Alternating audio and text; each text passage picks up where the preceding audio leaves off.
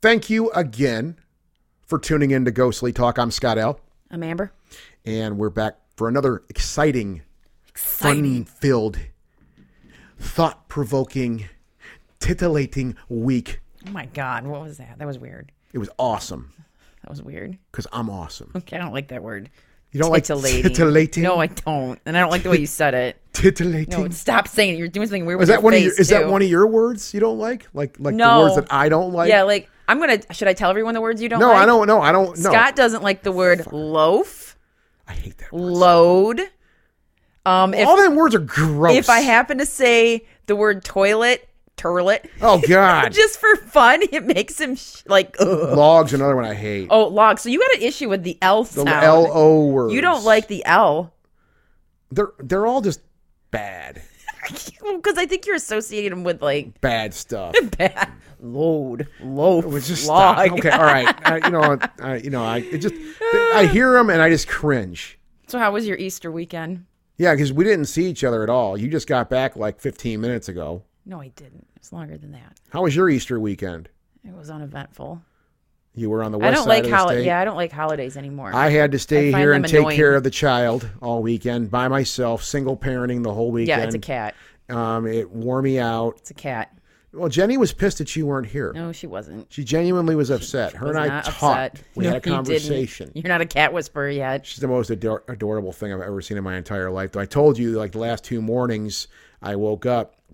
I was on Easter break this weekend, and the last 2 mornings especially, I was laying in bed and I had the door open, and I would just kind of clap my hands or kind of do and I go, "Hey Jenny, are you out there?" And she'd come walking back.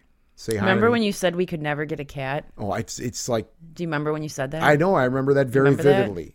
I was at a record store today and I was talking to a lady about my cat it's not our cat. You should start to carry a picture of it in your wallet so you can pull it out and show people. That's like the next level. Like I took not on your phone, in your wallet. No, in your wallet. That's like you're serious. Yeah. Like, that's when you're serious about your pet. But no, that's what my Easter weekend was. We're recording this the day after Easter. And that's kind of what mine was just babysitting our little fur baby that's running around the house here. I think she's upstairs sleeping. She didn't come down here at all for the show. Nope.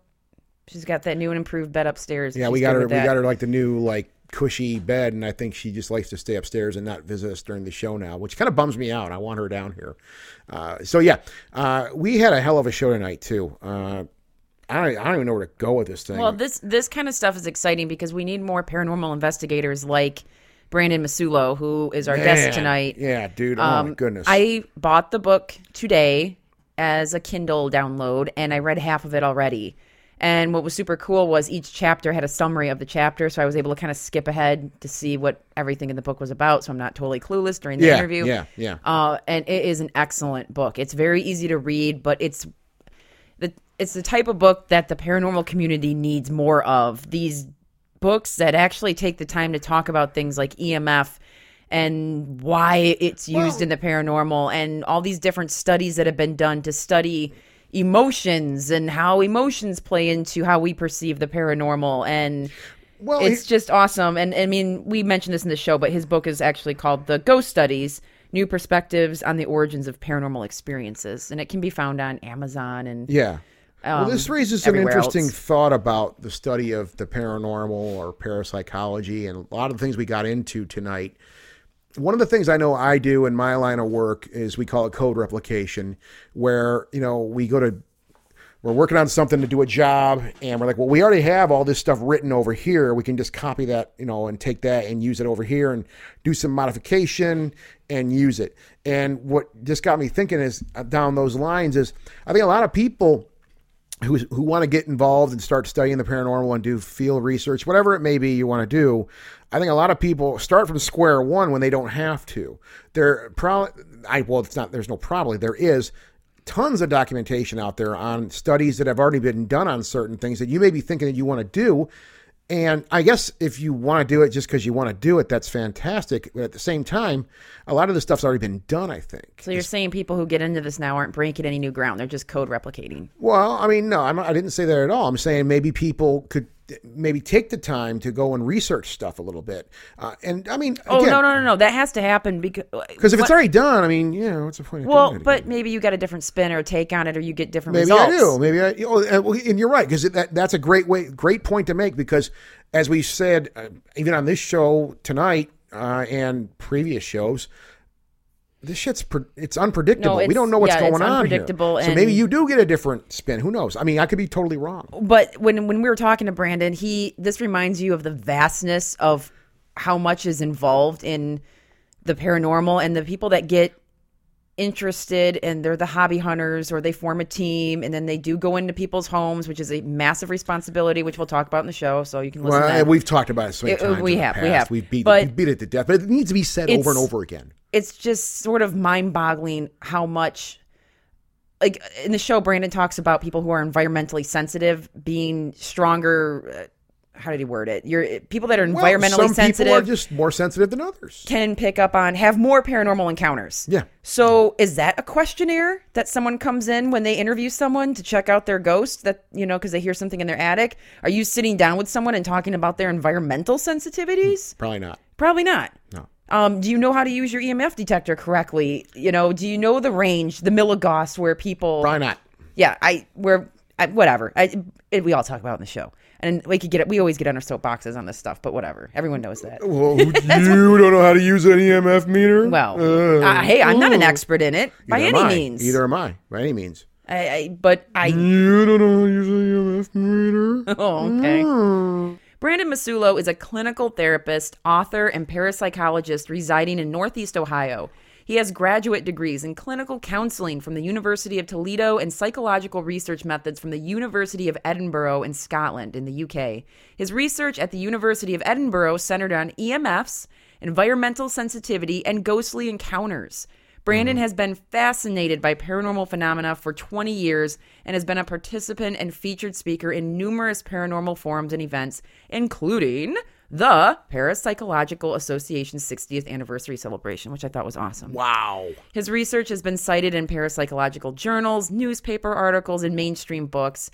And this is Brandon's first book that he's talking about with us tonight, which I mentioned is The Ghost Studies, New Perspectives of the Origins of Paranormal Experiences. And this combines the thrill of reading real-life ghostly encounters and the satisfaction of new perspectives and insights into the cause of these thrilling encounters. And you can visit Brandon at hauntedtheories.com for more information. Brandon is the real deal, guys. Enjoy our talk with Brandon Masulo.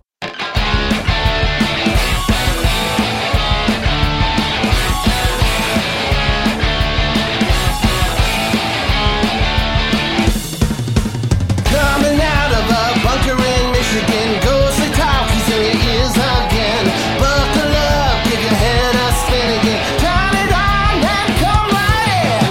Born in 2002, the one and only GT crew, coming back old school, run right over you. Ghostly talk, ghostly talk, ghostly talk, ghostly talk.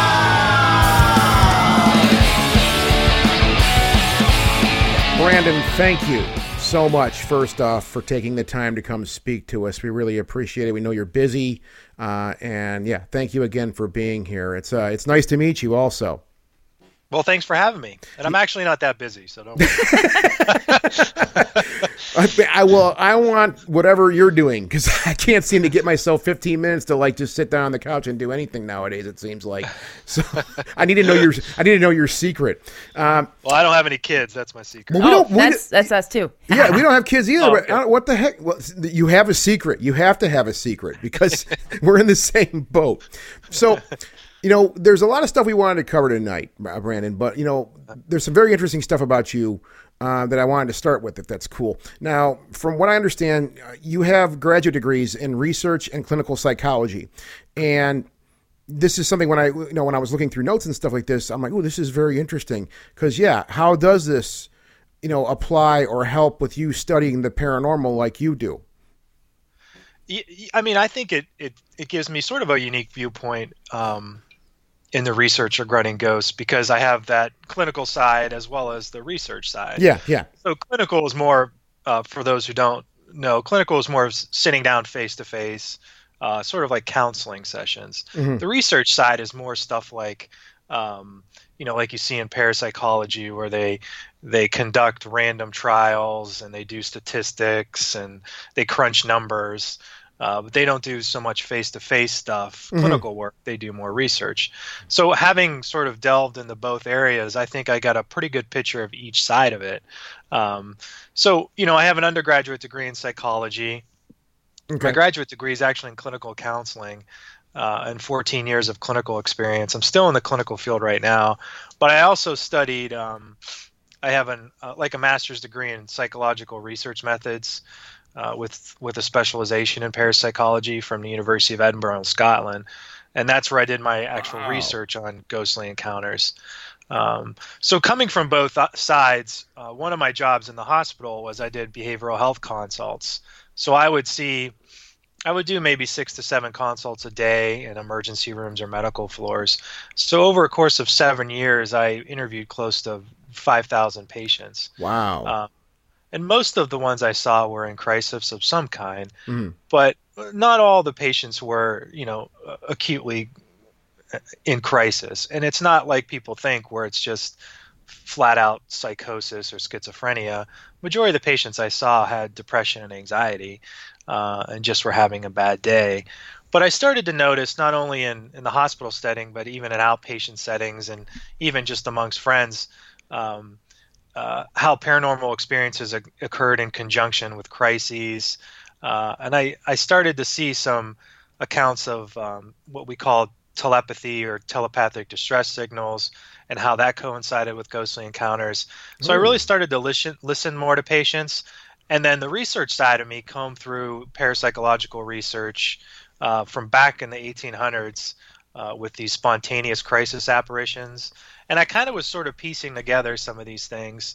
And then I was looking like, what is the catalyst for ghostly encounters? And then I came up with emotions and it just led me down a whole avenue. And that's where the book came into play, sort of describing my journey through the research and some of my thoughts on it. So I took elements from psychological research, clinical interviews, eyewitness accounts of ghostly encounters, and sort of pieced them together and came up with new perspectives on paranormal experiences. So I think if I would have had one perspective, like going in clinically, this is all due to the unconscious and hallucinations, and or if I would have went on just with the research side of things and poo-pooed that stuff, I think it would have come up with different conclusions. So both sides of the clinical and research, I think, helped me have a more balanced approach. Now, the book is named The Ghost Studies, New Perspectives on the Origins of Paranormal Experiences, for anybody who's wondering out there.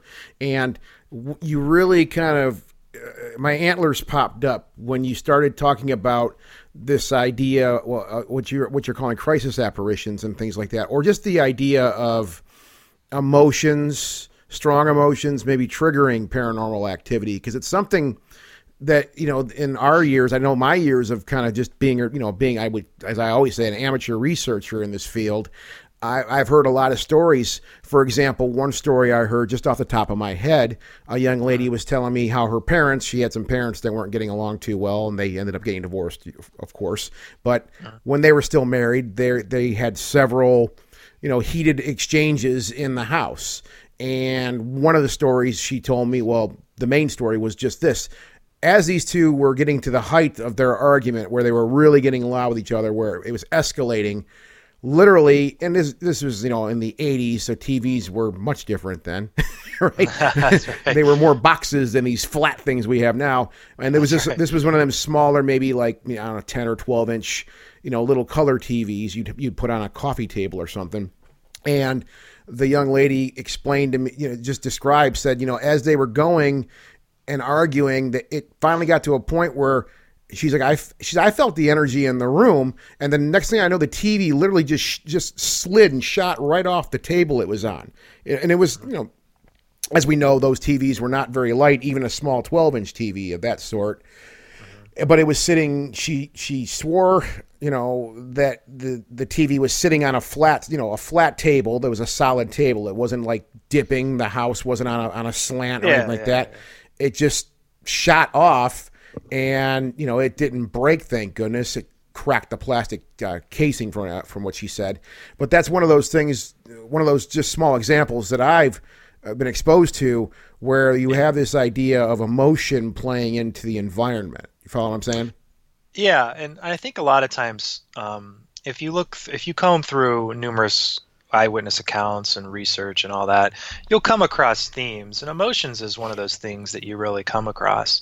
Whether it's with sort of residual or imprint theory, or psychokinesis or poltergeist activity, hauntings, this idea that a tragedy, some sort of emotional distress happened in this environment, which sort of burned into the environment. Yeah.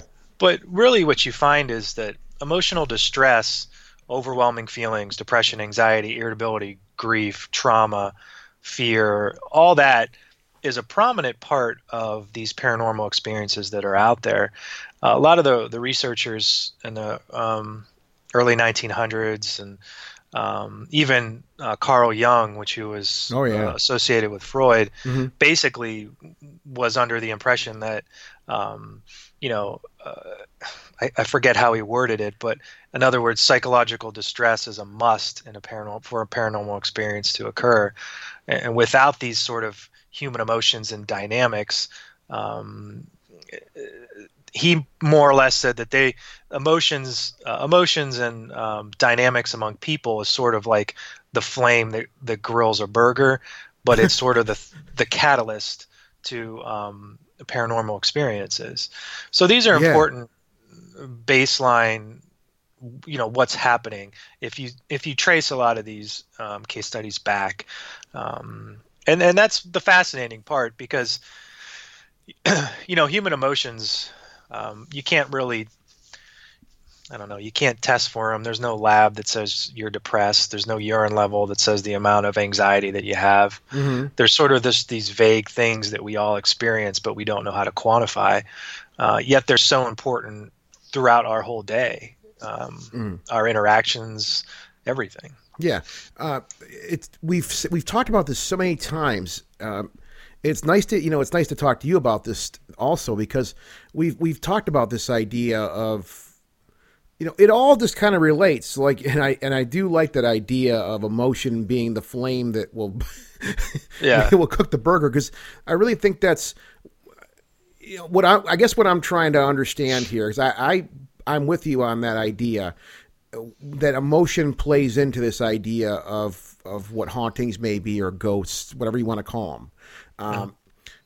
My thing is just trying to see how I think it's obviously with most anything in nature, they all kind of have a relation to each other. They're all glued to each other somehow, right?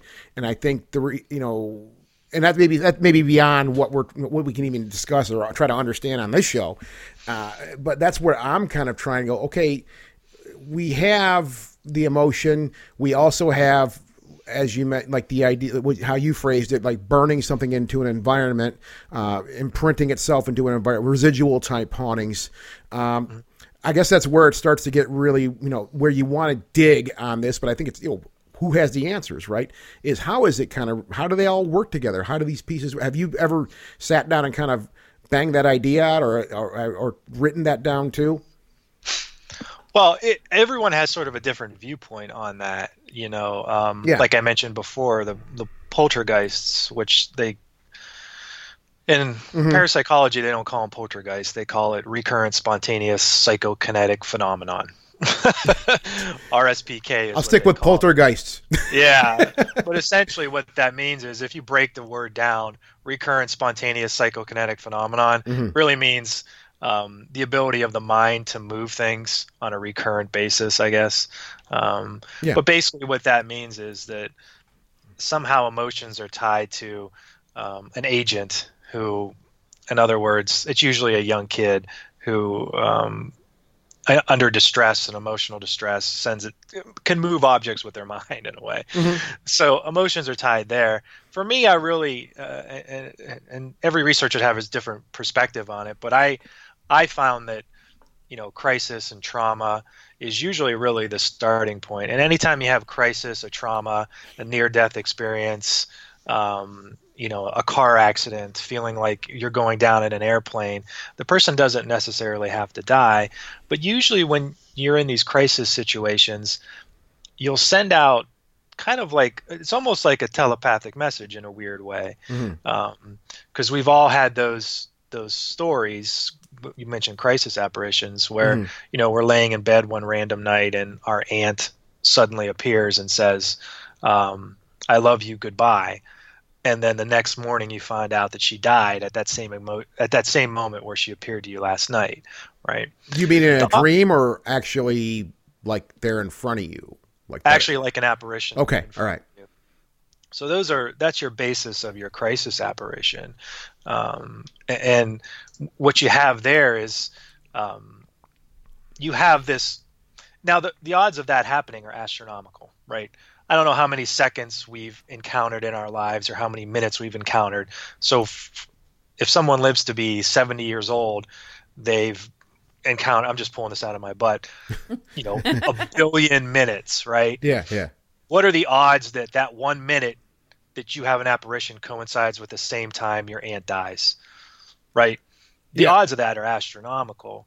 So these crisis apparitions are really, when people look for evidence of the paranormal, these crisis apparitions are sort of the key to it. They're often overlooked because they're not as dramatic as a haunting, the axe murderer house and things like that. But these crisis apparitions and near-death experiences, to some degree, provide the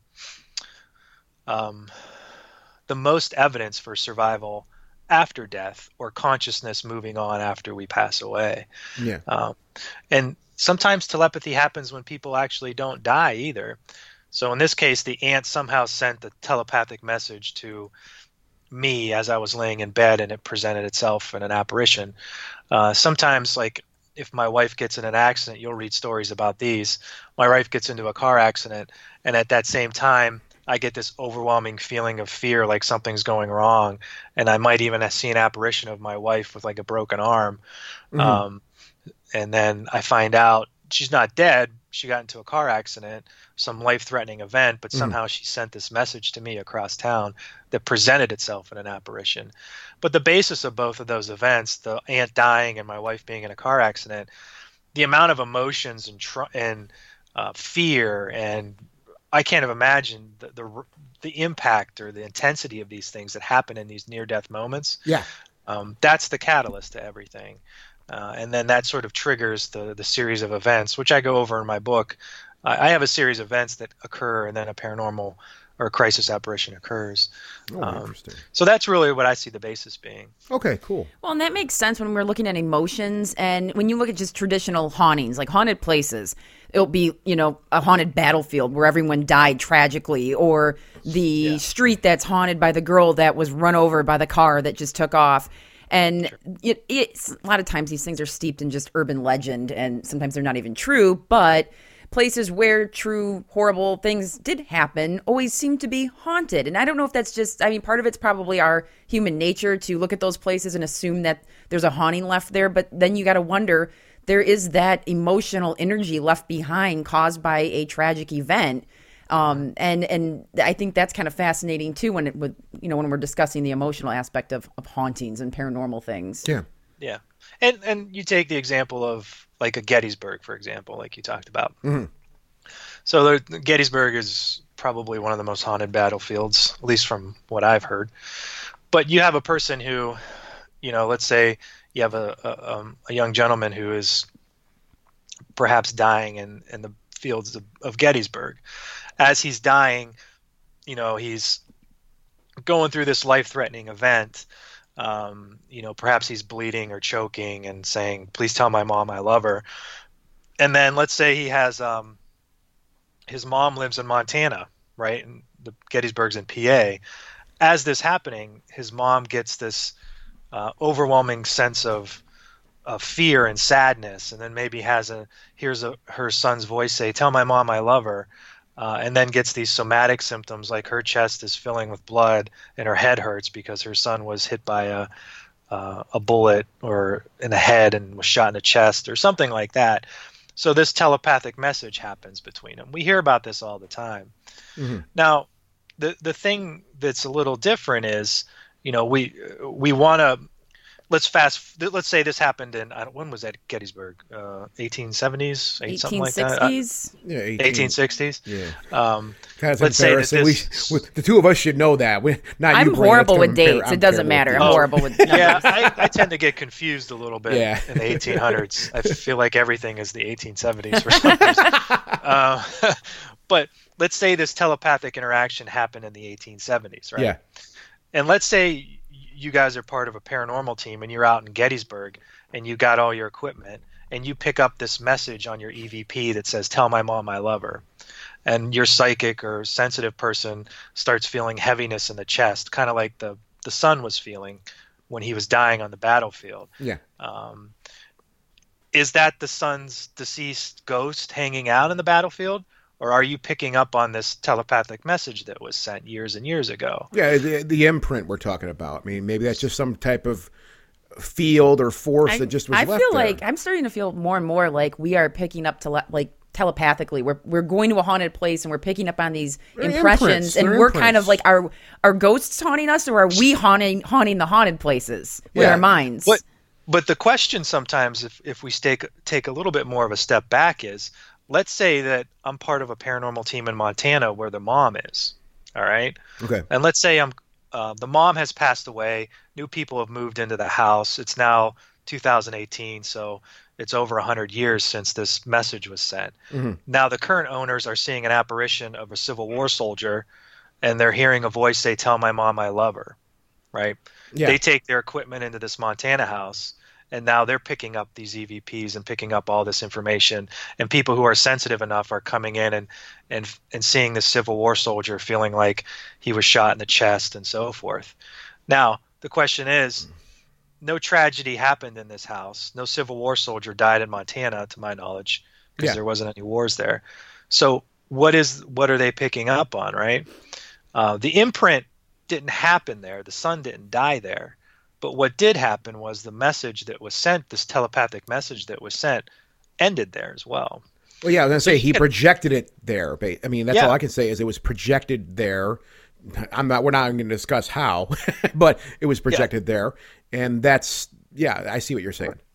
But and a lot of times we have these sort of ghostly phenomenon happen in buildings that have no history or anything like that. And, and a lot of times people scratch their head and go, well, how can that happen? In Gettysburg, this idea of tragedy and death and the emotional energy associated that is burned into the environment, right? Mm-hmm. But I don't think it's so much that as this telepathic message that's out there. These telepathic messages kind of hang around to some degree. And in the book, I go over a lot of the research behind what's happening in the environment. Yeah. But I think if we look at these types of phenomenon in a different way, and we look at the actual origin stories of some of these experiences, we could see that it might not be an imprint, but it might be a telepathic message that was sent between the two. And that could be the same for hauntings and all this. Now, and as we were discussing this idea of telepathic messages, this tea's really good. This tea's relaxing me. I didn't put anything in it. Oh, yeah. Straight up tea. My mouth's getting heavy. I'm slurring. So, as we were discussing this idea, though, I was thinking about some things like near and dear to me, actually. Because, like we talked about the idea of, and I agree, like the odds are astronomical. Like at that same moment in your life and another person's, in your life, if you're the person that's not dying, I guess, you see this crisis apparition, right? I tend to think maybe it isn't quite, just like that. I hate to say that simple, but I was thinking about stuff in my life. Like, for example, my grandmother on my mother's side, there was this weird thing that happened to me. I actually wrote this whole thing down because my grandmother was dying. I mean, she had terminal cancer, right? And being a young guy, I was barely 18 years old, so I didn't really realize the gravity of what was going on. I was busy trying to be a partier, right? Not proud of it now, but that's what people do when they're young. And I remember vividly, like this was, just a regular day of the week, and I was meeting some friends for a bite to eat, and I was waiting for him to show up in the parking lot, and something just kind of hit me. Something just kind of washed over me, right? And literally, I went into tears for no reason at all. I didn't understand what was happening to me, but something said, go see your grandma. You need to go see your grandmother right now. So, a friend of mine showed up, and he's like, he sees me sitting there by myself in my car crying, which, he wasn't used to seeing that. And he's like, dude, are you okay? And I'm like, I got to go see my grandma. I have to go see my grandmother right now. He's like, well, you shouldn't be driving like this. Let me drive you down there. So he drove me down there, and I went and met with my grandmother. She was, terminal cancer. She really didn't even know she called me her son's name, my uncle's name, right? She didn't really know it was me, but I said what I said, and I left, right? So that was in the evening. Let's say it's Wednesday, and Thursday morning, about 4 o'clock in the morning, my sister wakes me up and says, Scott, Grandma passed away, right? Now, a lot of this, am I saying, oh my God, this was some paranormal event that happened? But we're going into this idea of telekinesis and this idea of projection too. Maybe it isn't just in these certain moments. Maybe it's a little looser than that. Like, if I like to think that, telekinesis, we all know it's not an exact science. We really don't know how it all works. So based on that, it may just be this idea where the person that's trying to project whatever they're doing, they don't know what the hell they're doing either. Right? So it may not be simple as when they're dying. It can't be controlled. It can't be controlled. Exactly. Thank you, Amber. So maybe it's something they just kind of put out there, and if somebody latches onto it, maybe like I did that. And I'm not saying that this may have just been me feeling like complete shit and being guilty, and it finally just ate me up, right? And I just realized at that moment I had to visit my grandma. I don't know. But it was something that I thought that was weird, and it really did apply. I was thinking about this as you were talking about this, Brandon. So I think it may be, to me, I think it may be a bit of a looser thing than that. Is just, if you pick up on it, you pick up on it. Maybe you don't. I don't know. Yeah, I mean, telepathy is one of those things that, despite what some people will say, it's almost like an unconscious phenomenon. In other words, we don't really have conscious control over it. Exactly. You could see some similarities between things because the messages typically happen between two people who are linked. Usually it's through family. Yeah. And usually you would go, well, if this person is sending out some sort of message unconsciously because they're in distress, and then how does it get from point A to point B? Like, if it goes out into the environment, how does it know to go to you? Exactly. In your high school, right? Mm-hmm. But when we think about things like with the radio stations, right, it has to do with resonance. Mm-hmm. So we're surrounded by radio signals at all times, right? Mm-hmm. The only way, in order to sort of link with the radio station we want or resonate, we have to turn the dial to a certain frequency. Mm-hmm. So if I turn my dial to 92.3, it ignores all the other frequencies out there and plays 92.3. So, and in other words, my car is resonating with the environment or the radio signals out there. So the theory sometimes comes by, or the hypothesis comes by, that family is sort of linked in a way, and they can resonate at extreme distances. So that's how it finds this person. Yeah. They've actually done research on it. I mean, it's not really, I don't know why it's not publicized so much, but Michael Persinger did a lot of research on this. I think it was in 2015. And what he did was kind of, I mean, it's, I go over it pretty extensively in the book, but just to sort of briefly talk about it, and I'll mess up some things, but what it's really called is entanglement or non-locality. Okay. So that's the ability of objects to know kind of what each other is doing instantaneously. And when this synchronization happens, information is transported or shared. And the type of information that's shared is visual images, feelings, which is what you got, hunches, which is what you got, and sometimes visions and voices as well. So when the research came into this entanglement, or people communicating at a distance in a way, what they did was they put one sibling, in order to test this, they put one sibling, they had a pair of siblings, one of them was in a room. I'm sorry, they weren't siblings. They put one person in a room that was completely dark, okay? And then they put another person in a room, all right? And person B, who was just in a regular room, what they did was they were shining light in his eyes, so his eyes were registering light.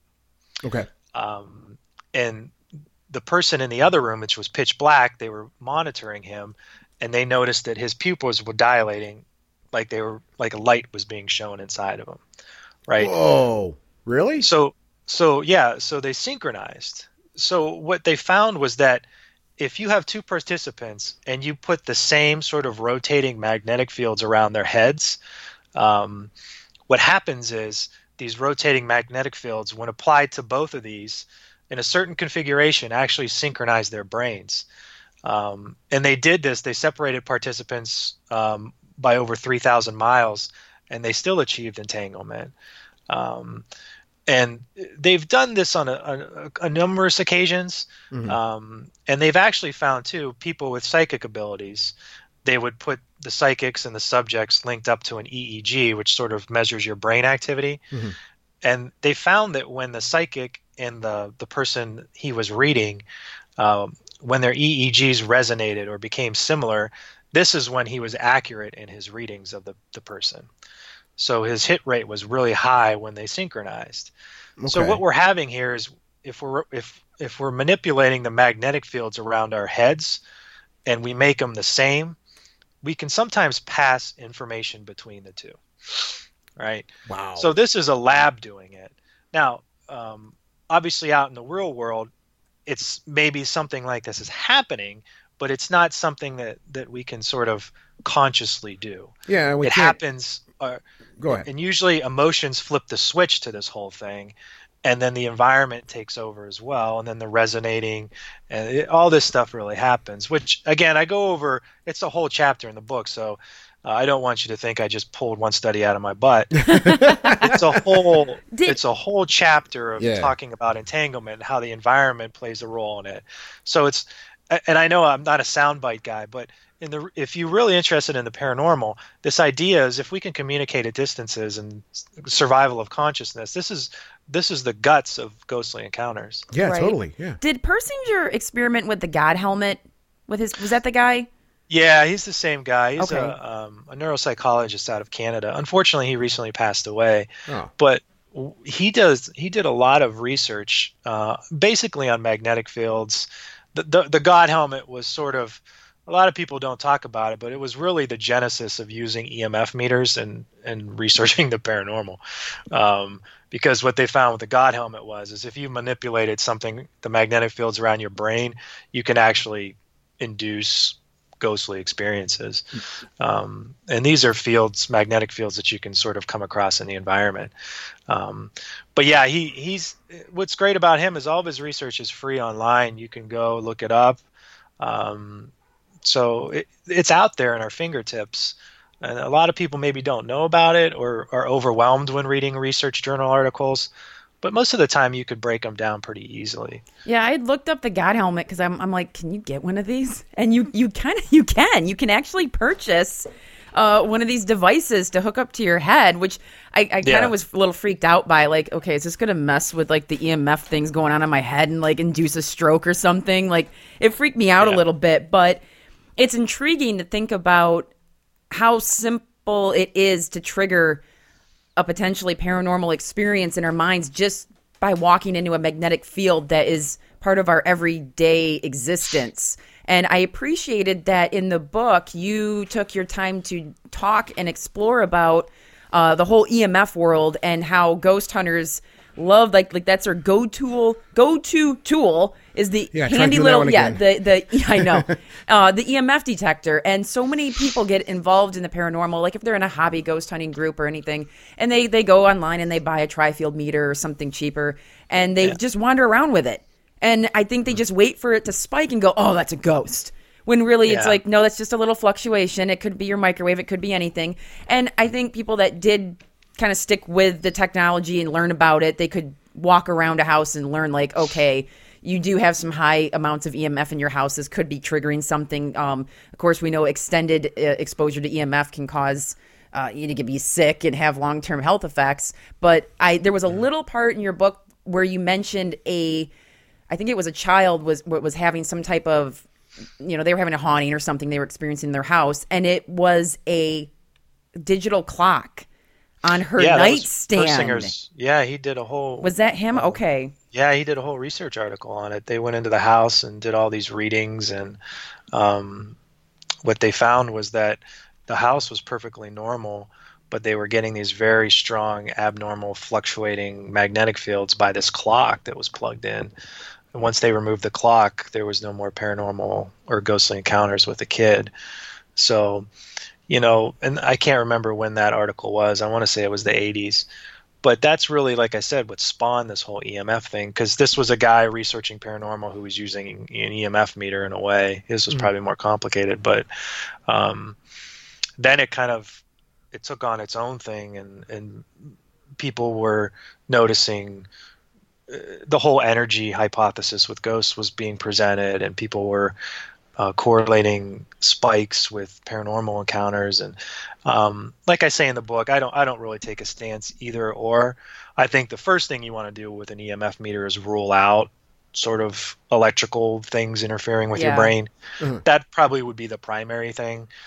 I talk to paranormal investigators all the time, but if you have like an EMF that's following you around the house and it's not, you can't pinpoint it, I think then you start going, oh, this could be something that's abnormal or paranormal or whatnot. Well, yeah, it's a test. That would be definitely weird if it was following you around like you're saying. I can't explain that. No. Now in the book, again, the book's The Ghost Studies, New Perspectives on the Origins of Paranormal Experiences.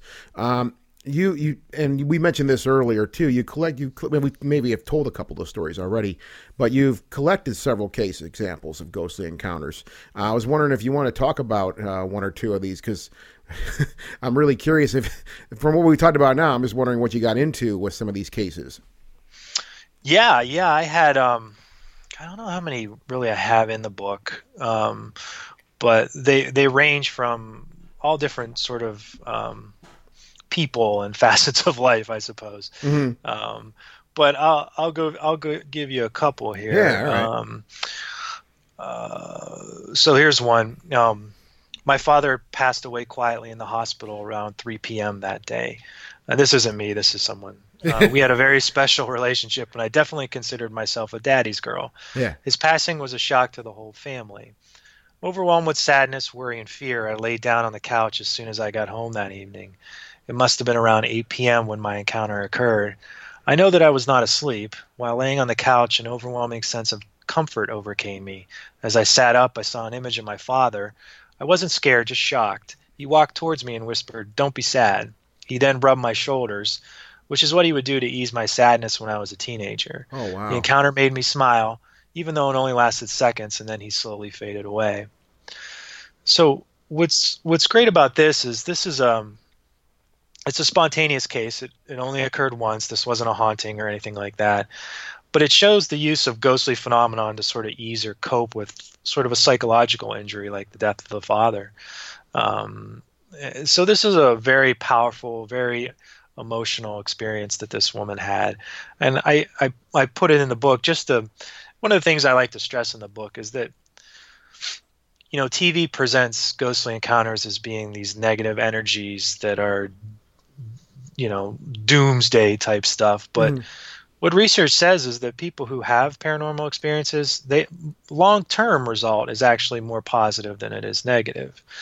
So there's more of a sense of something happening in the afterlife. I think people, that story you just told, I think people want that to happen. I mean, I think people yearn to, maybe have that closure and actually, have the hand on the shoulder or that's the a face-to-face comfort thing and say, hey, look, it's me.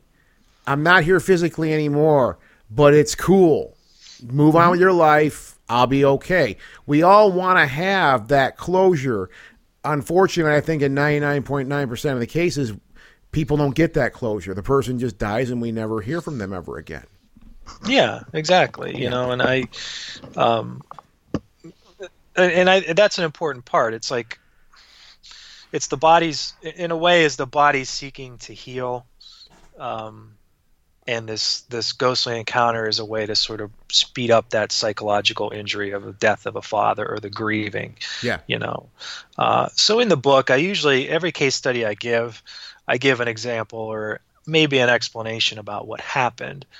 So, you know, in the book, what I found was reading, and I read a lot of books on case studies, but they would give you a great ghostly encounter, and then it would pause, and then it would go to the next one.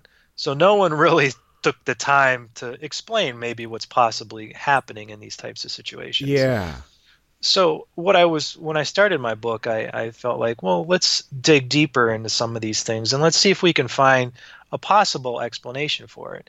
The go-to for a lot of things is this idea of earthbound spirits, and the dad came back to say goodbye and things like that. So those are very common. So I try to, I don't dismiss those, but I try to look, well, maybe let's look at other avenues as well. Because anyone who tells you that all ghosts are blank, all ghostly phenomenon are earthbound spirits, I think they're absolutely 100% wrong. Yeah, I agree. There's a numerous possible explanations for a ghostly encounter. Everything from, like we talked about with psi to telepathy to could be earthbound spirits. It could be an imprint. It could be this. It could be that. It could be misinterpreting ambiguous stimuli. It could be, you know, all these numerous things. So to go in and just expect, well, everything's going to be an earthbound spirit or whatever, it's wrong. You know, I know there's no experts in paranormal, but I'm pretty confident to say that that's wrong. Now, maybe 10% or 15 or 20% are due to earthbound spirits or whatever, however you want to break these things down. But I think it's also good to look at other things that are out there. So while I don't dismiss earthbound spirits, I kind of like to look at what else is happening. And I think that if we open our minds and broaden our perspectives on ghostly encounters and paranormal experiences, I don't think that's a bad thing. Do you? No, not at all. No. Yeah. Well, and you mentioned in your book that we need to redefine what a ghost is. And I think we're at that phase where it is time. It's not just this traditional, well, you know, we die and we turn into a ghost and we haunt our family and we sit around the cemetery. Like, there has to be a better explanation than what our folklore tells us. Yeah, definitions have to evolve. I mean, the definition of a phone has certainly changed since the 1800s. Right. You know what I'm saying? Yeah. And that changes for everything, you know, and I think ghost is one of those ghostly encounter or ghost haunt type, whatever you want to call them. I think it's time we sort of reevaluate that. Well, and I think it's like anything. I mean, like you said, it evolves. And I mean, if phones are a great example, and I may have mentioned this before on a previous show. I mean, if you would have told me I saw it in sci-fi movies where you had a device where you'd have two-way audible and video communication with somebody. I mean, I only saw that on Star Trek when I was a kid. And never into my mind in a million years would I have thought that right now as we speak, just maybe a couple decades later, that's what we're doing. Right? Yeah. And I'm not it's a marvel of technology, but things do obviously change. I mean, to illustrate that, what you said, like phones are different. They're much different than they were just 20, 30 years ago, right? Yeah, so, and when we look at, like in parapsychology, you don't study ghosts. You study the survival hypothesis, which is this idea that some part of us goes on after we die. So is that consciousness? Is that spirit? Is that whatever? Fill in the blank, right? Mm-hmm. But that's really what you're looking at. So research nowadays, and at least in the last 5 years or so, this idea of consciousness has been a very hot topic amongst a lot of the academics, Nobel prize winners, physicists, all this stuff. What is consciousness? And consciousness is pretty much our self-awareness, who we are, our personality. Where does that come from? And sometimes the idea of being, it might not just be internal, it may be an external thing. So the research is really, and if consciousness is something that's external, in other words, not located inside our brains, but something that we're sort of connecting to outside of our brains, that opens the possibility to pretty much every paranormal phenomenon that's out there. So you see this paradigm shift going from, well, consciousness is just an illusion, or consciousness is somewhere located in our brains, and we're like computers, and I can program a computer to be conscious, but no one's ever been able to do that.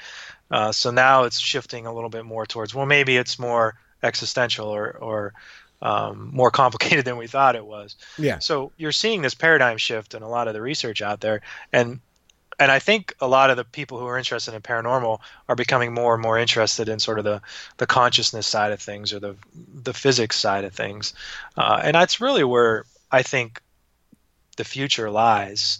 Yeah. In changing the definition, it's going to be more like consciousness based than it is earthbound spirit hanging around. But based on that idea, just thinking about this, we've obviously, I know you've probably, people have had brain damage, they've had injuries, things have happened to them, and after that accident, let's just say this person had an accident, they came out the other end of it with brain damage. And as a result of that brain damage, their personality wasn't the same. Maybe their personality was altered, or slightly, that it was noticeable, or maybe they couldn't talk anymore. Maybe they just were totally, they were a vegetable, let's just say, right? Now what I was thinking on top of that was, okay, if we're to assume that this idea of consciousness is outside of our brains, the gray matter there, I guess what brain damage in that case would be considered would be that you can't connect to this giant mainframe. If you follow what I'm saying, right? So it's a great question. So we all have our TVs nowadays, right? We all have our Netflix.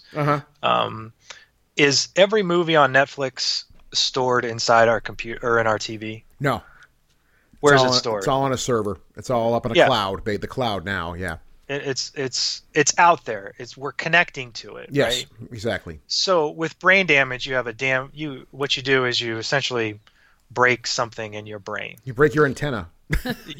Yeah. So you break an internal component.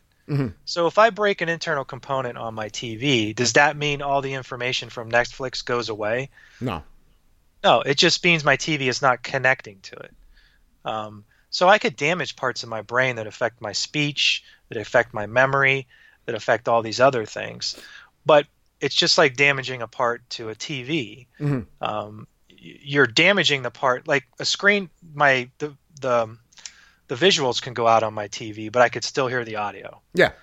That's an internal problem. Sight and sound. But it's still connecting to Netflix. I'm still getting some of that information from my Netflix on there. Just not all of it. Not all the impressions that you would normally get. Okay. Exactly, because an internal component is damaged. The same could be with consciousness in the brain. Rupert Sheldrake, who is sort of the pioneer of this thinking of consciousness being outside the brain, I think he's a biologist trained from Cambridge University. He has numerous books out there that are really just mind-blowing as far as consciousness and a lot of the stuff I'm talking about the TV, and that really comes from his thoughts. But he wrote this book in the 80s, and he does a lot of these. He's still doing talks now, and the paradigm shift is kind of coming more towards him.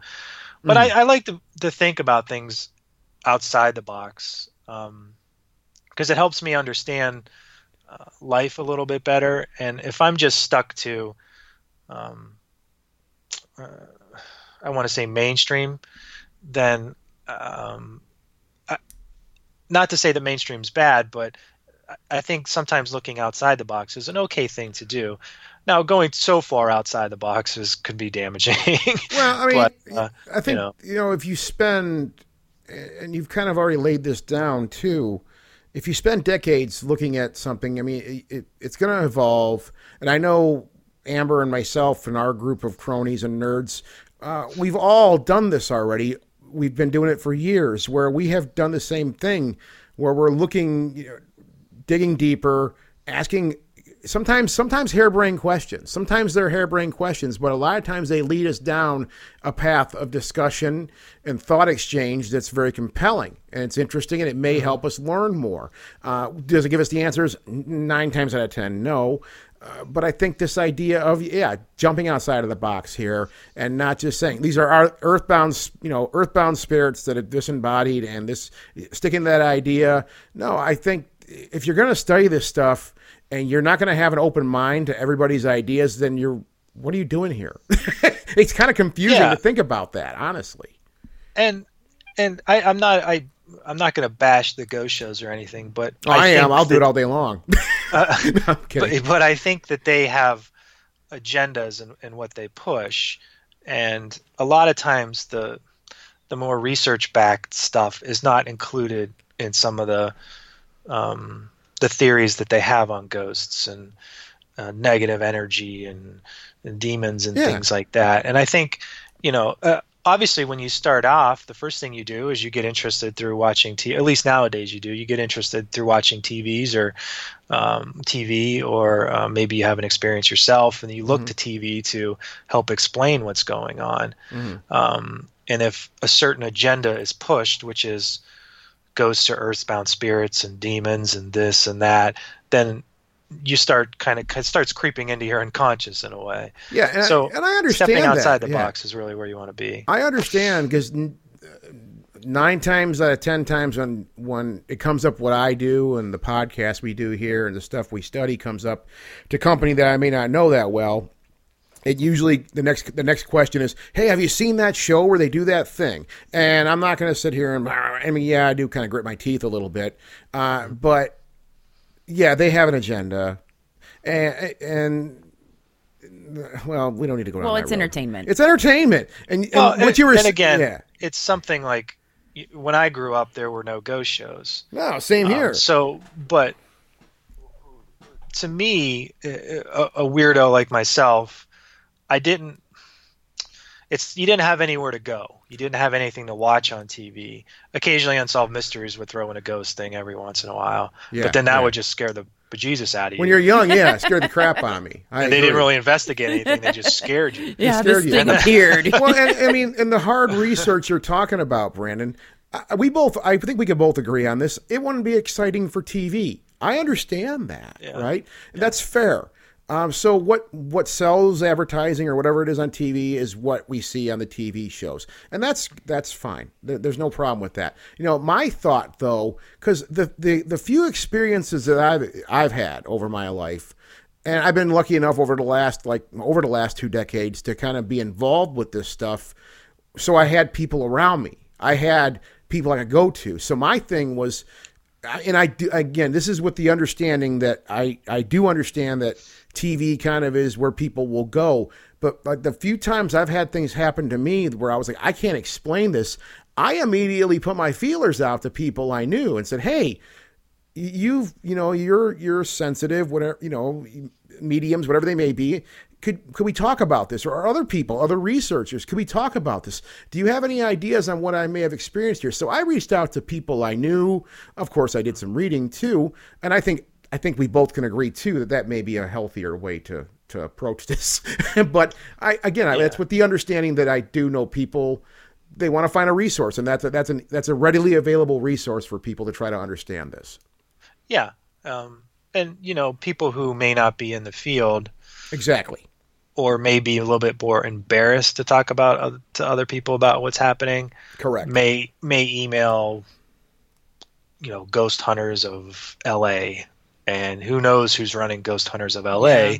And he might respond with something that's probably freaks him out a little bit longer, or watches Ghost Adventures, and so everyone kind of gathers their information. But you're right. Obviously, you want to read and seek consultation from others and kind of get a better idea of what's going on out there. Yeah, but that's a very important point you made, though, and I I should be more sensitive to that stuff though too, is that this is tough for some people. I mean, when you've been involved with it for 2 decades, I don't really think about it that way anymore. I don't have that anxiety about it anymore. I'm happy to tell people any story that I have.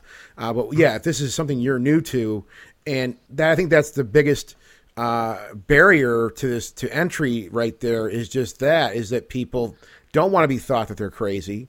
They don't want to be embarrassed. I mean, and those are all fair things. I mean, you don't want to have that's scary for people to do that, I think. Yeah. It's challenging. And so the ghost shows provide almost like a support for people like that. Oh, I'm not alone in going through whatever I experienced. And that's good. That's very good. Yeah. So, when we were growing up, we didn't have that. I would read my parapsychology books, and I'd hide them under my bed like they were Playboys. Oh yeah, yeah. Those were the number one stolen books in a library. Well, and I work in a library, but yeah, Dewey Decimal Section 133 is the most stolen books in the past because parapsychology books. Yeah, because kids had to steal them. If you grew up in a religious family and your parents didn't want you reading about ghosts or witchcraft, because the witchcraft books would be, the Salem witchcraft books would be 133, and they were always stolen constantly.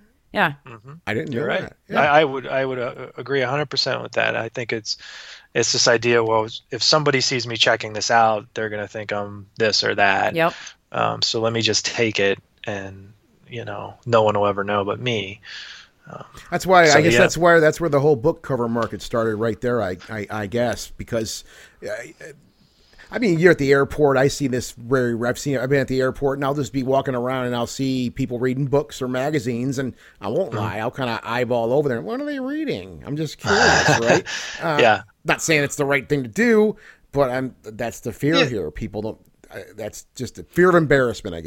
I guess in this situation. Well, and there wasn't self-check stations back in the 80s and 90s, so you had to go up to a librarian and check your book out. Oh God! And for the most part, us librarian types do not care what you are reading at all, but we do get a feel for people based on what they read. So I mean, but the librarians are cool people. But hey, you never know. Back in the day, you might have had your neighbor.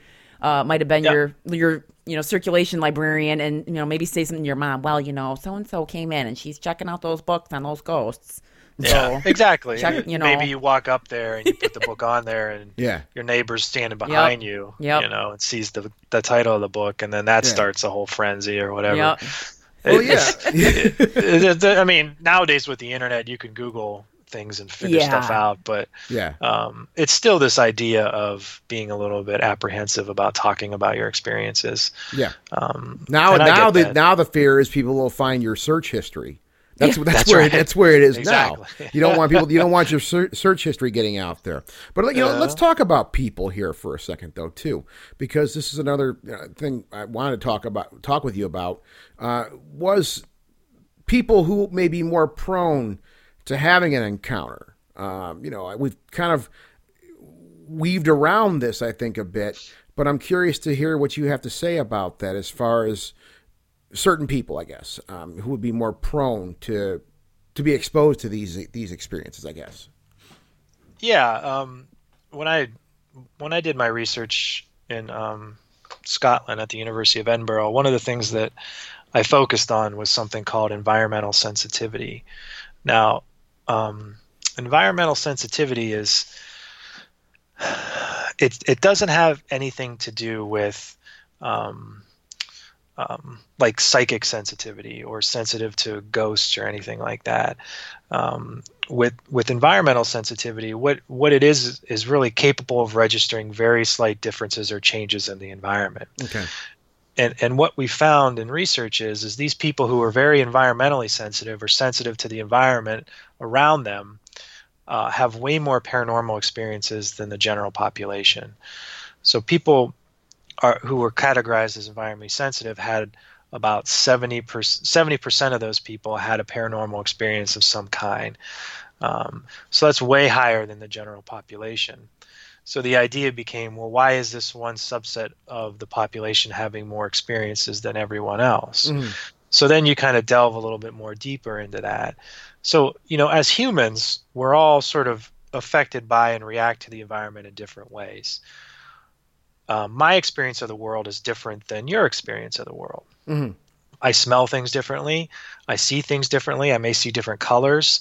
I may be more sensitive when I go out in the summer. I may have allergies that may affect my headaches, that may affect my perception, maybe fluorescent lighting, perhaps smells. People's colognes and fragrances could give me rashes and headaches, whereas you don't even notice it in the environment. Yeah. So these things that are all around us, people are sensitive to the environment different. Some people react to chemicals that are out there. Some people react to electromagnetic fields. Some people react to all these other environmental things. So as we look at this, we can see that the environment affects more people than others, and that kind of leads to sometimes it leads to actual physical conditions like fibromyalgia, environmental illnesses, migraines, these types of things. Yeah. Allergies, chronic fatigue, all these types of things. Mm-hmm. But it's actually in other countries, you could have something like called chemical sensitivity and be on disability for it. Like there was one person I was reading about that had such severe allergies that she couldn't even tolerate a lot of water. She was on a diet of like boiled fish. Her symptoms were worse. Sounds, colors, and lights were unbearable. Certain materials and minerals, electricity was so overwhelming she couldn't watch TV. So you could see in our world, this person couldn't really function. Yeah. Yeah. So what we found is, go ahead. Well, I was going to say, there's people who are allergic to plastics. I've heard of that have severe allergies to plastics. That's here in the States. And imagine having an allergy like that where, you can't. My arms are literally on a couple of parts of this chair that I'm sitting on right now that are plastic. That's so ridiculous to me. And you mentioned water. You said water? Yeah, it's so varied, But yeah, I'm sorry, I didn't mean to cut you off, but No, you're right. It's just so varied and so interesting how one person's perspective or life is so completely different than ours. Like, yeah, exactly. If he's allergic to plastic, what do you do throughout the day, right?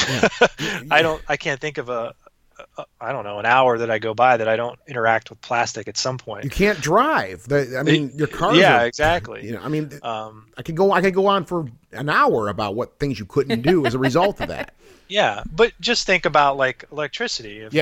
That's always around us, or even fragrances and smells. If fluorescent lighting, that if you work in an office or something, you really can't avoid that.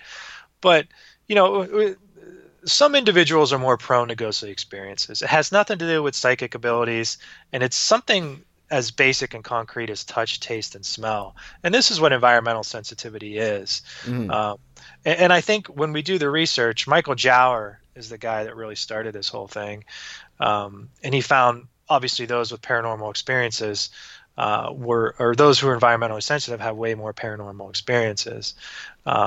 So this idea is sort of we all have radios, right? Yeah. All radios have sort of this basic equipment to pick up or tune into radio waves. However, there are some that are more refined, sophisticated, and able to pick up stations more clearly. So these environmentally sensitive people usually have sort of these superior biological radios, and they're sort of detecting and getting information from the environment that other people aren't really getting. And to some degree, it affects them physically. But we're also finding out that it affects them more in the paranormal aspect of things, right? So while the general population has the ability to experience paranormal phenomenon, it happens to be more likely to be detected or register among this special group.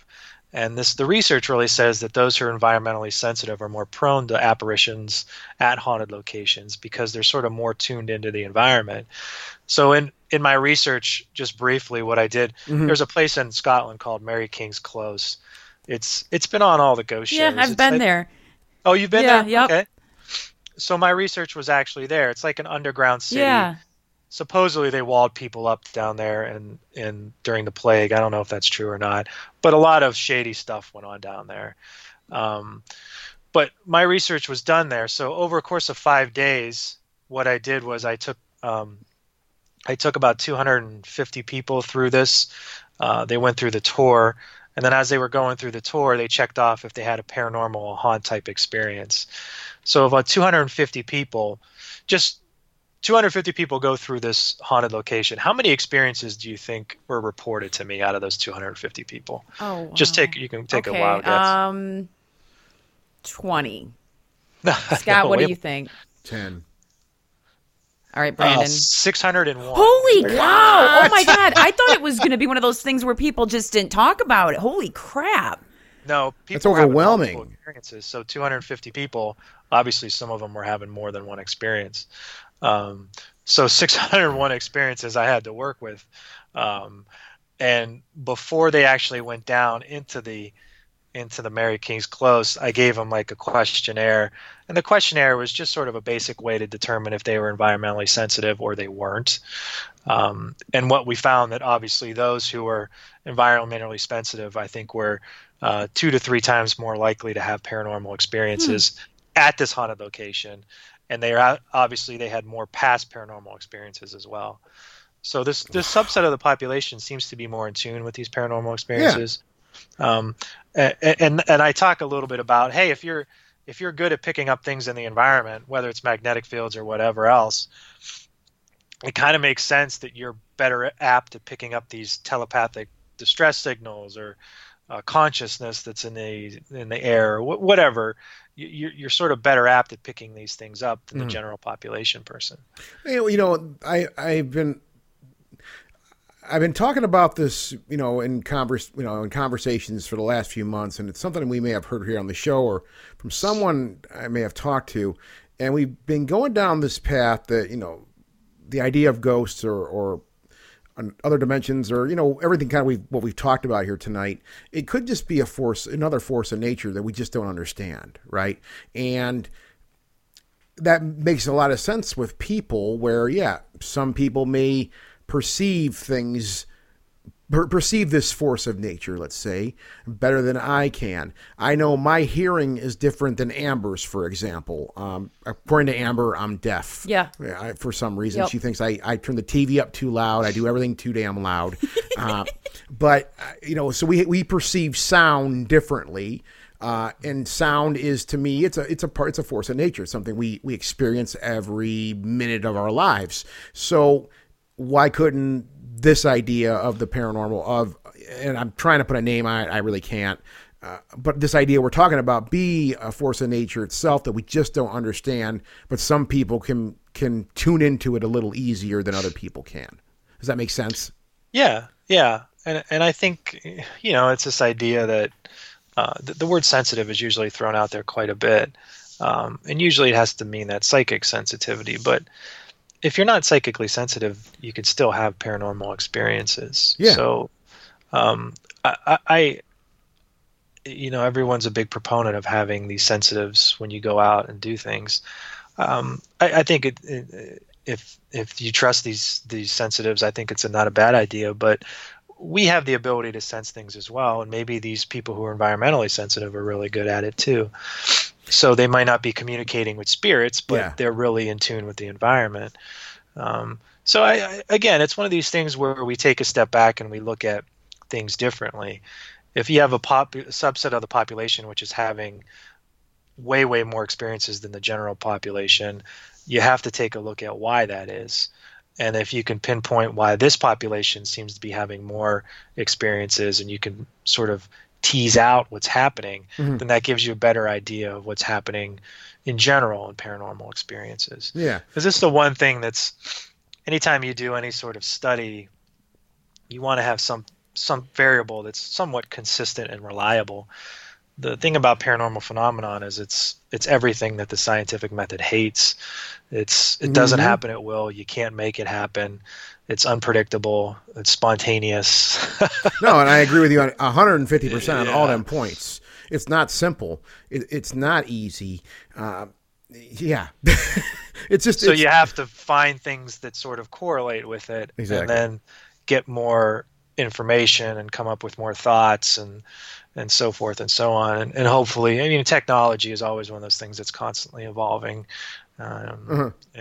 So as technology evolves, maybe we have a better idea of what consciousness is, and if we do that and we can correlate these, all this stuff can really happen. Well, and the idea of mediums and sensitives, I don't discount them either, but I've run down that same path, especially nowadays, where I'm like, just go out there. If you're going to go out and do some type of field research, or you're going to a haunted location, just go there. And I've been preaching this for years now to people. I know when you go, I know for safety, I understand. Like when you're at a location, depending on where it may be, use the buddy system. But if you use the buddy system in a paranormal place and something happens and you have somebody to corroborate your evidence, well, I'm not really concerned with myself, concerned with, putting this in the National Enquirer or proving it hand over fist. I just want to have an experience. And I've had experiences on my own.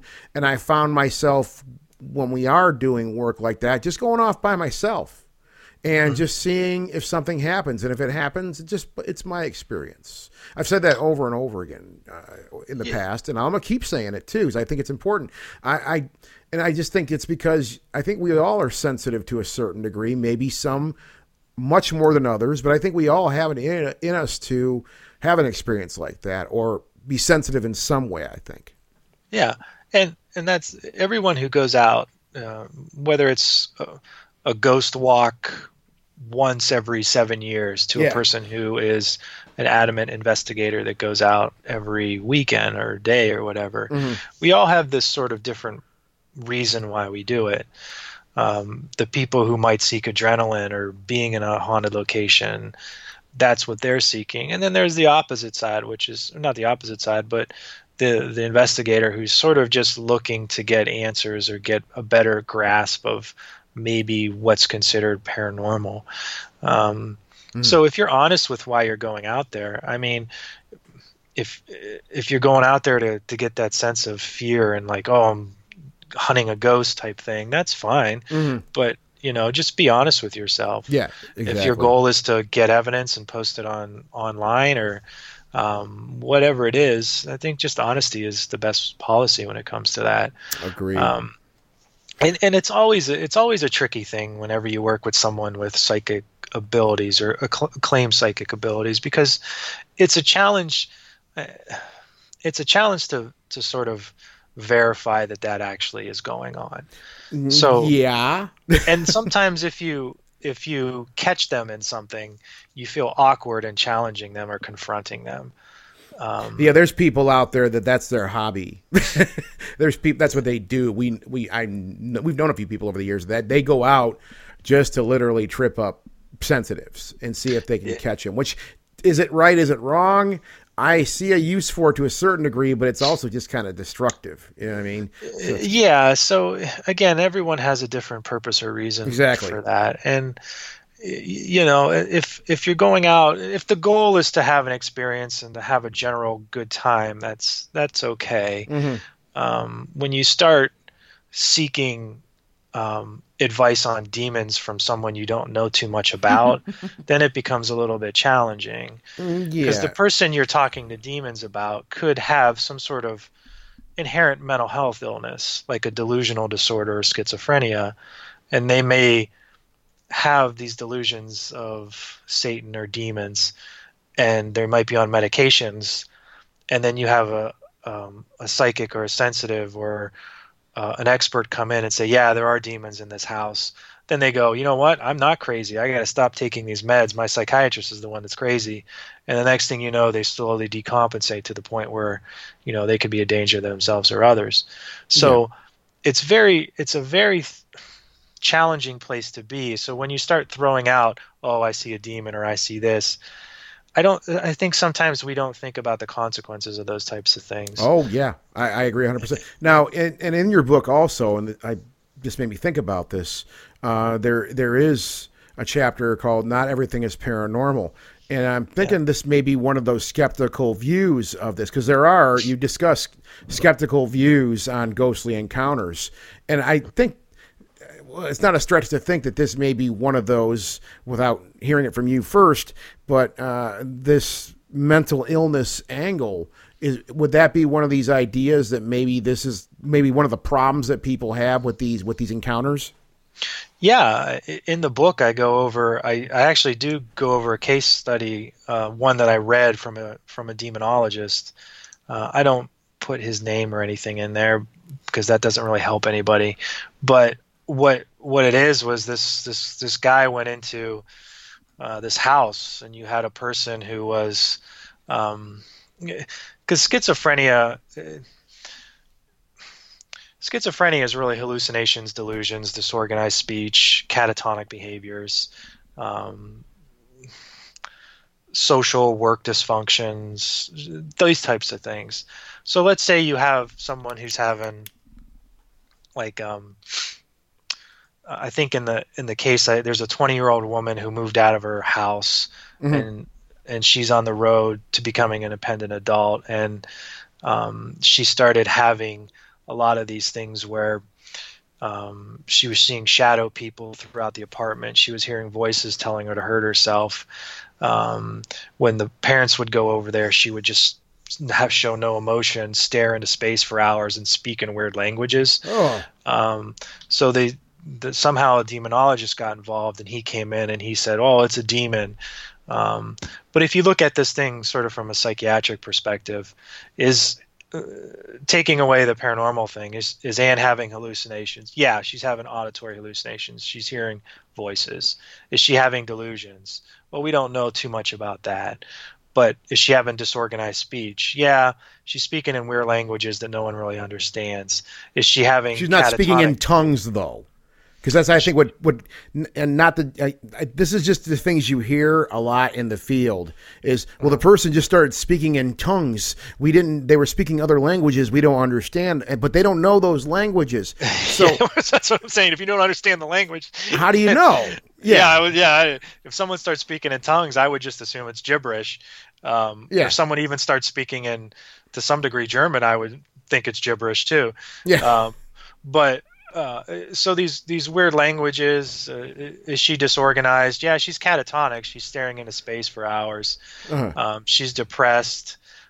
She's withdrawn from social work, or from work and social activities. So all these things are key components of schizophrenia. So the diagnosis shouldn't be, first off, it's a demon. The diagnosis should be, let's get you maybe see a psychiatrist and kind of go from there. Yeah. A lot of people think, this is a 20-year-old person here. A lot of people think, well, if she's 20 years old, she would have already been diagnosed with schizophrenia. But schizophrenia sometimes doesn't kick in until after 18. I mean, it's not really diagnosed until after you're 18. And in your 20s, if you have some sort of stressful event like moving out of your house, it may trigger schizophrenic episodes. Brandon, I'm 44, and I was just diagnosed with anxiety disorder just like a week ago. I mean, something happened that triggered it, and it was diagnosed with that. So I'm living proof that can happen way past that. It don't happen early. You don't always find it early on. I think it's something that manifests. It's something that you may grow into, dare I say it that way. It's not something that may be with you your whole life and just kind of, blossom up at a certain point in your life. It may be with you all the time, and it just takes something to trigger it, right? Yeah, so, exactly. Yeah. And that's the same thing with schizophrenia, And if you have someone coming in telling you it's a demon, then in this case example, Anne may not get immediate help. She may not get put on medications or get some treatment right away, and they may try to do these other methods which could make it worse. Yeah. And then you're misdiagnosing someone in a way. Now, if you rule out all the medical stuff and all the schizophrenia stuff, and you still have these sort of bizarre behaviors, then you could start going down that road. But the first thing shouldn't be demon, because for the Anne, this could set her back quite a bit. Just the fright alone, the trauma from that alone, it's something, this is like talking to a mirror tonight, and I mean that in the most complimentary way possible, Brandon, because a lot of things we've touched on here, especially an idea like this, we say this all the time on and off this show, that if you're going out in the field or you're doing this kind of research and you're interacting with people, like at their houses, for example, or anywhere really, I've always had that idea, like, look, I'm an amateur at best here, and I make sure that people know that's very clear. I don't know. I have a certain amount of experience, and that's it, but I don't have the answers here. I can only maybe just try to, look at some stuff, maybe get some evidence and talk about some stuff. But I mean, I am not a psychologist. I have no certification behind me on that.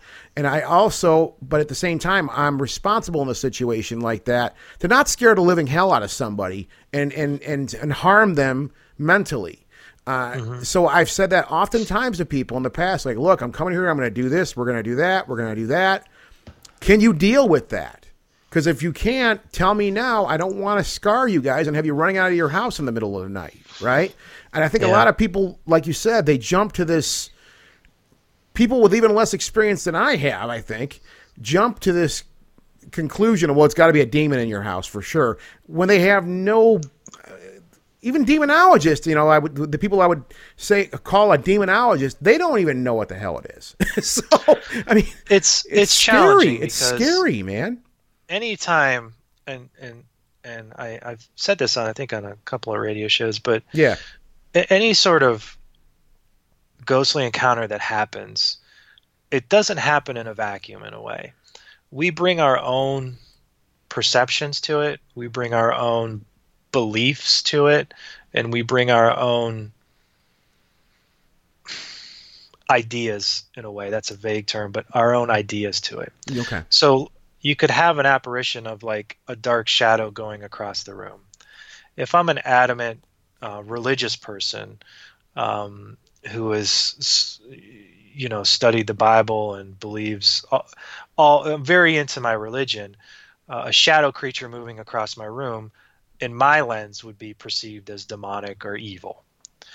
Perhaps someone who is more on the atheist side would view that same experience as something completely different. So rather than view an experience for just an experience, we tend to label it as being negative, or we label it as being positive, or we label it as being a ghost, or we label it as being a demon, or we label it as being this or that. And what's happening is everyone comes in with different perspectives on the same experience, and you're getting 9 different explanations for it. Yeah. And it's all because people have different perspectives on it. So you really want to go in and throw away all these connotations of what you believe, your religious parts of it, and things like that. So a demonologist, at least from when I speak to them or when I hear them on radio shows, they seem to be based in Christianity for the most part. Yeah. So you have this already belief going into it. And then if you already have this lens, then everything you perceive could be towards the demonic or negative route. And it kind of, anytime you want to study something objectively, you can't come in with these biases or preconceived notions, because you're always going to go a certain way. Yeah. So I don't know very many demonologists. When I go to paranormal conferences, I will talk to them. But I think anyone needs to go into any experience. It's just being a little bit more objective with it. Yeah. And I think you'll come out with better answers. And if you're in a case where you're dealing with a family or whatever, I think, it's okay to say, I don't know. I think there's some pressure when you go to somebody's house and they're asking you questions and they're looking for answers. Sometimes I think there's pressure to give them some type of answer, and sometimes that answer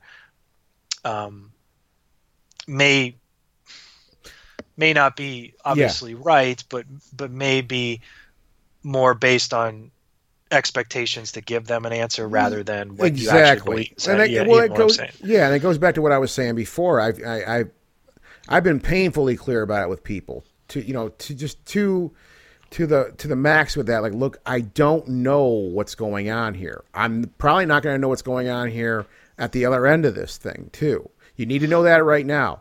I'm only going to show you what we've taken pictures of, or we've recorded with our recorders, whatever, or our video cameras.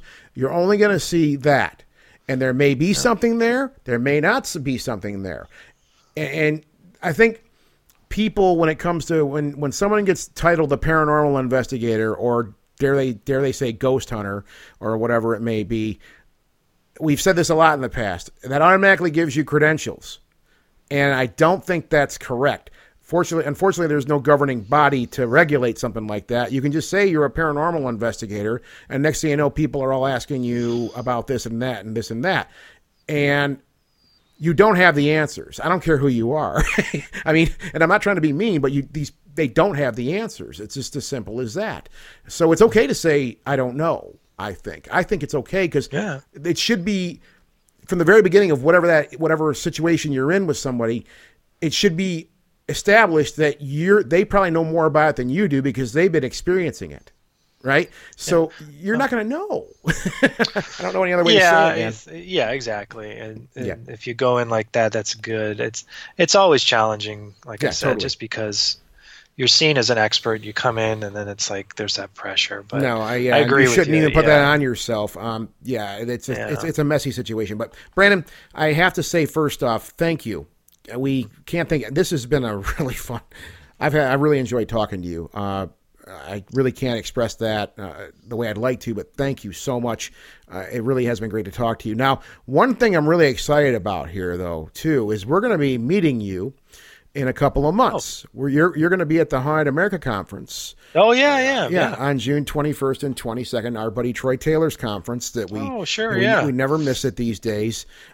So I'm really excited to talk to you some more face to face about some of these ideas we talked about. So just literally, wow. Like tomorrow will be 2 months. Yeah, that's what it will feel like. Tomorrow, we'll see you tomorrow, Brandon. No. I said tomorrow. I said tomorrow is the 22nd. But no, it will be here just like that too. Yeah, it'll be it'll be really quick. So we're looking really forward to meeting you, and can't thank you enough for talking to us. I mean, I really personally enjoyed talking to you, talking to someone of your caliber and your experience, and hearing a lot of the same stuff that I've been saying for years. I'm like, okay, I'm going down the right path here, I think. Ghostly Talk! Version 3.0.